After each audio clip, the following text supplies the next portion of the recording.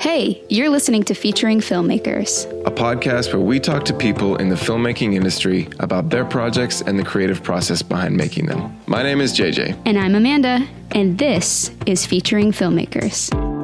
To give you more context around this conversation, we highly recommend watching the project discussed on the blog at featuringfilmmakers.com. On this episode, we're talking to Carlos Laszlo, who was the production designer on the LCD Soundsystem music video, Oh Baby. We chat about a chicken named Garlic, working with director Ryan Johnson, and what it means to be a production designer. Without further ado, my friend and surf buddy, Carlos Laszlo. Well, welcome to the podcast, Carlos. We are super grateful that you're here. Yeah, I'm honored to have been asked to appear. Before we kind of dive into the project, I'm curious about your journey in becoming a production designer. Can you tell us a little bit about that? I didn't really have an interest in film before I got started. I actually studied art. I studied painting. And I was born and raised in Los Angeles. And so film was, around. As an art project after college, I came back and I had written and directed a play. Just on a lark, and a friend of a friend who happened to be a director named Grant Singer was in the audience, and afterwards he hit me up and asked me to do one of his music videos. I think it was for Ariel Pink or something like that. Pretty early days, I think 2014, something like that. And I remember I asked him, I was like, Is this like a stressful job? And I remember he said, he kind of took a pause and was like, no, not at all. And I think that was my first Hollywood lie. Yeah, exactly. I was going to say, well, I don't know about that. I completely fell in love with it while I was working with him. He was just starting out. I was working with a DP named Frank Mobilio. And the three of us were just like figuring it out in my pickup truck. Run and gun. And, but things started to take off when we started doing hip hop stuff. We did some Travis Scott, super early Travis Scott stuff in Atlanta. And then we did a weekend job, which was my first. Three of us kind of all, came up together. Yeah. I mean, one project at a time kind of brought me closer to where I am now, and I still feel like I'm learning.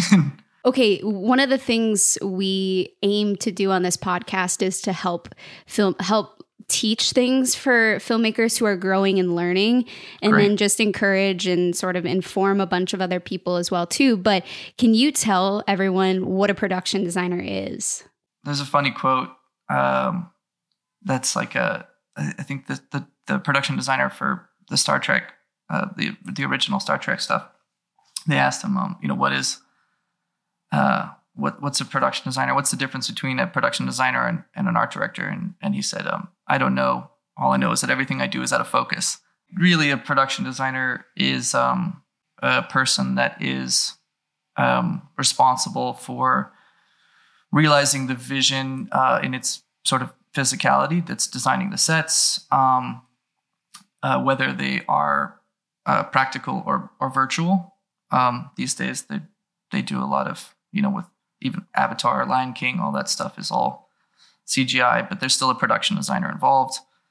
But yeah, it's about realizing the sort of the vision, building the world out, and we're responsible really for everything that's on camera that's not like an actor or an off-camera light.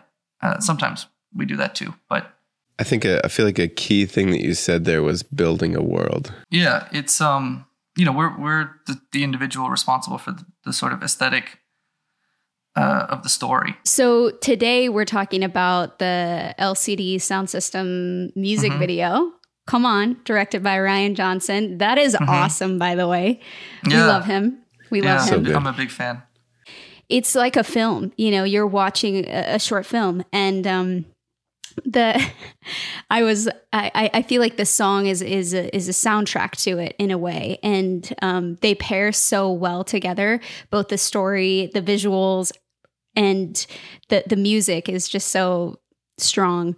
And yeah, I loved it. I thought it was amazing. A lot of music videos are, surface level, look cool, decorative, whatever.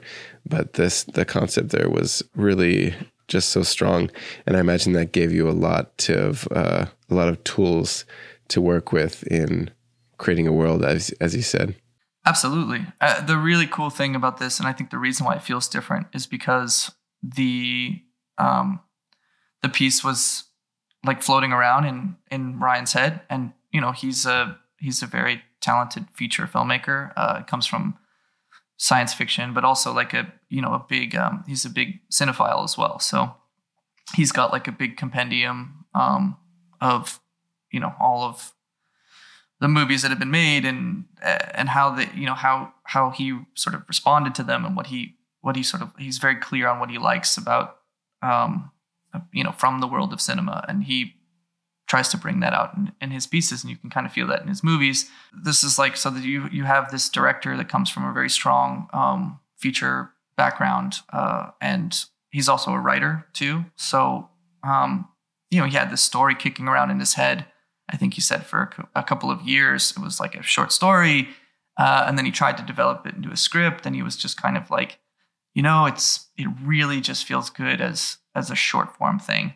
And when he was approached to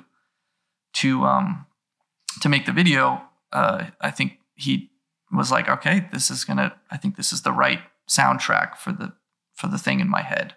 How did you get involved with this project? What was that little story? I have an agent named Patty Suyuka, and she's a great agent, also a good friend. I think she called me and she was like, "Hey, I've got a project for you. Can't tell you what it is. Just say yes."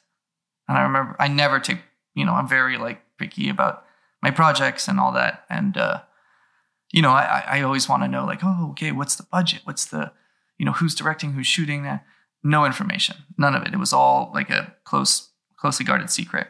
So I said, okay, yes. Once I said yes, then they told me a piecemeal.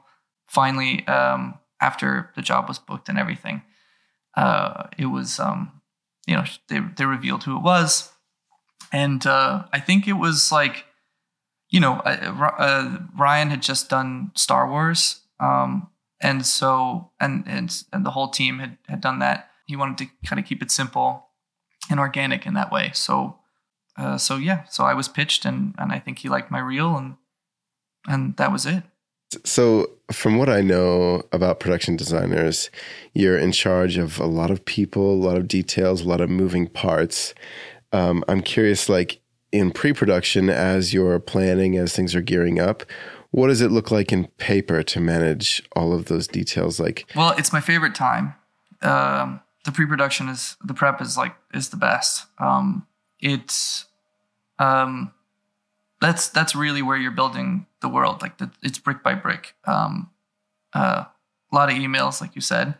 But really the goal of pre-production is you start out, you start out with either the script or the treatment or a meeting with the director. And the first task is, okay, what is the world? What is their vision? What is the goal here? And then, once you sort of, I guess to back up, it's our sort of obligation to really soak up as much of that and get a clear idea of what that is, as soon as possible. Because that's, you can't really start building until you kind of know the blueprint. And so once you get the vision, and you kind of understand where the piece is going, what the world's going to be like, what the director sort of has in mind, then you start experimenting, you start drawing, you start hiring crew, and in the art department, you have a couple of really creative positions. I mean, most people in the art department are creative in one way or the other, but the positions like the art director, the set designer, the set decorator, and the prop master. These are all people that are creative in their own, and sort of specialists in their sort of sub departments, and they bring ideas to the table as well.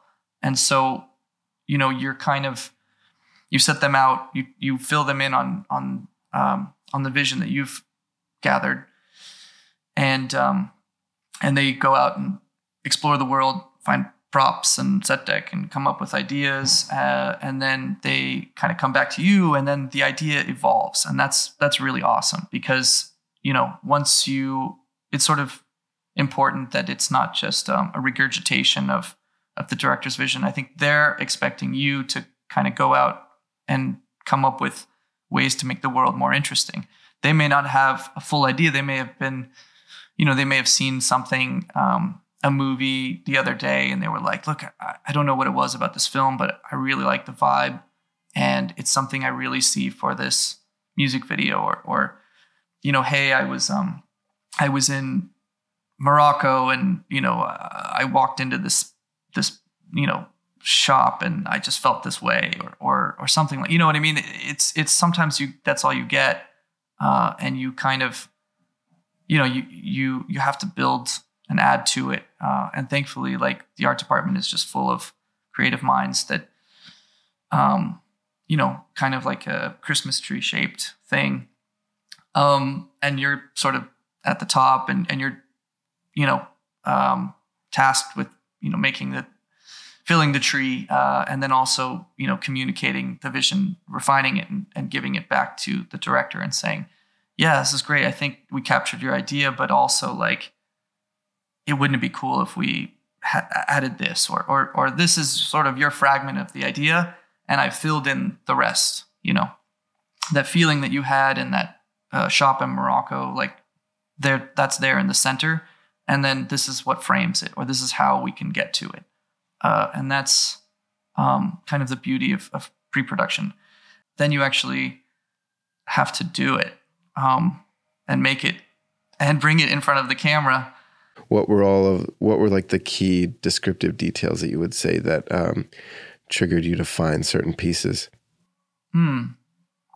That's it's an interesting question. I think the interesting thing about this project in particular was that the first thing we really had to figure out was, and for those who haven't seen the piece, it's basically a couple that build a teleportation device in their garage,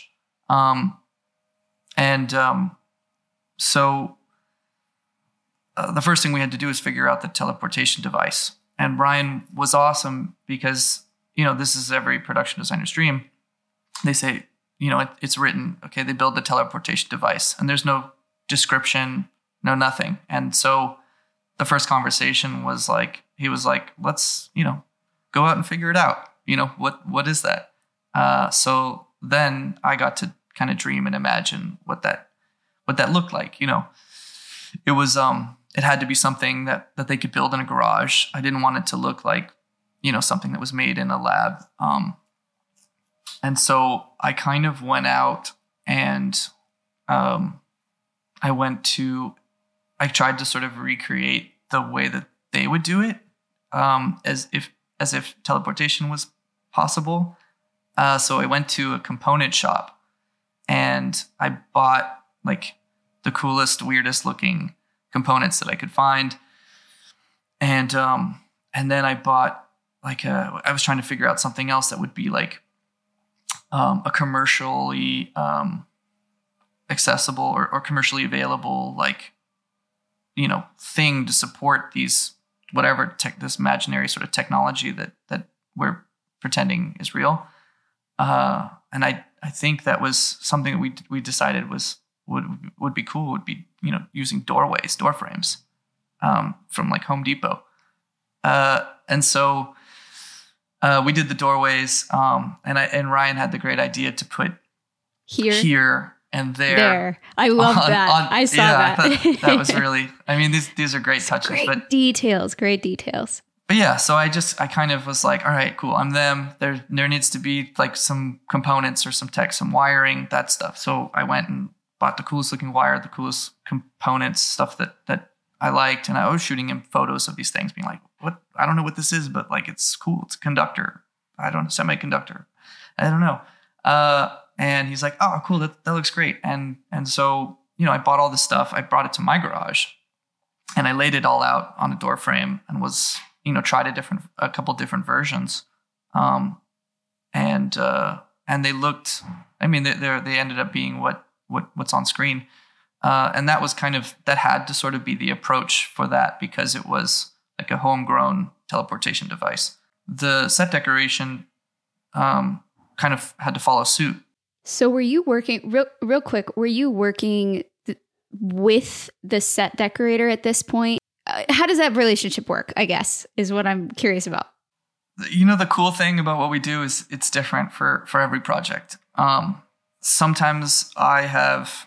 And I think this is an important thing, I think, for creative individuals and filmmakers to know is like, you don't have to always know.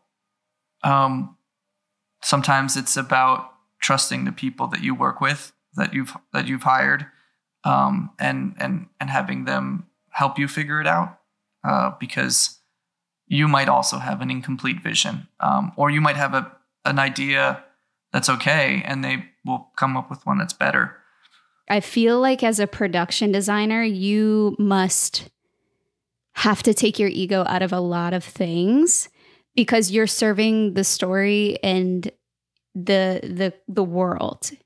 Absolutely right. That you took the words right out of my mouth. Our job is, whether you're the production designer, the DP, costume designer, your job is to serve the work. So it's not about you. When you sign on, you sort of enter in this hive mind kind of thing. Whatever it's got to take to make that happen is your obligation. So you're right. Serving the work. That's really our job.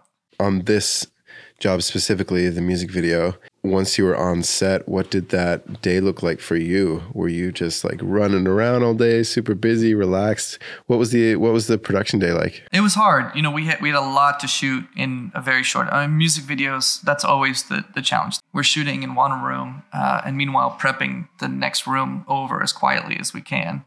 And then they, roll the camera into that room. Sometimes just before it's ready, we're like pinning the last bit or like moving the last thing.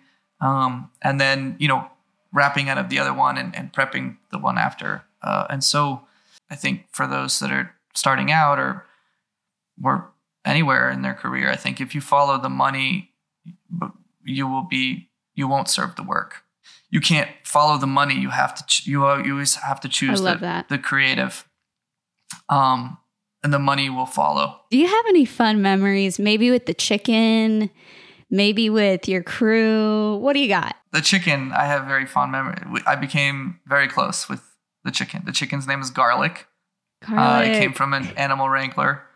And the chicken and I became really good friends. I mean, the only times I really was able to relax and stand still was when I was like holding the chicken to...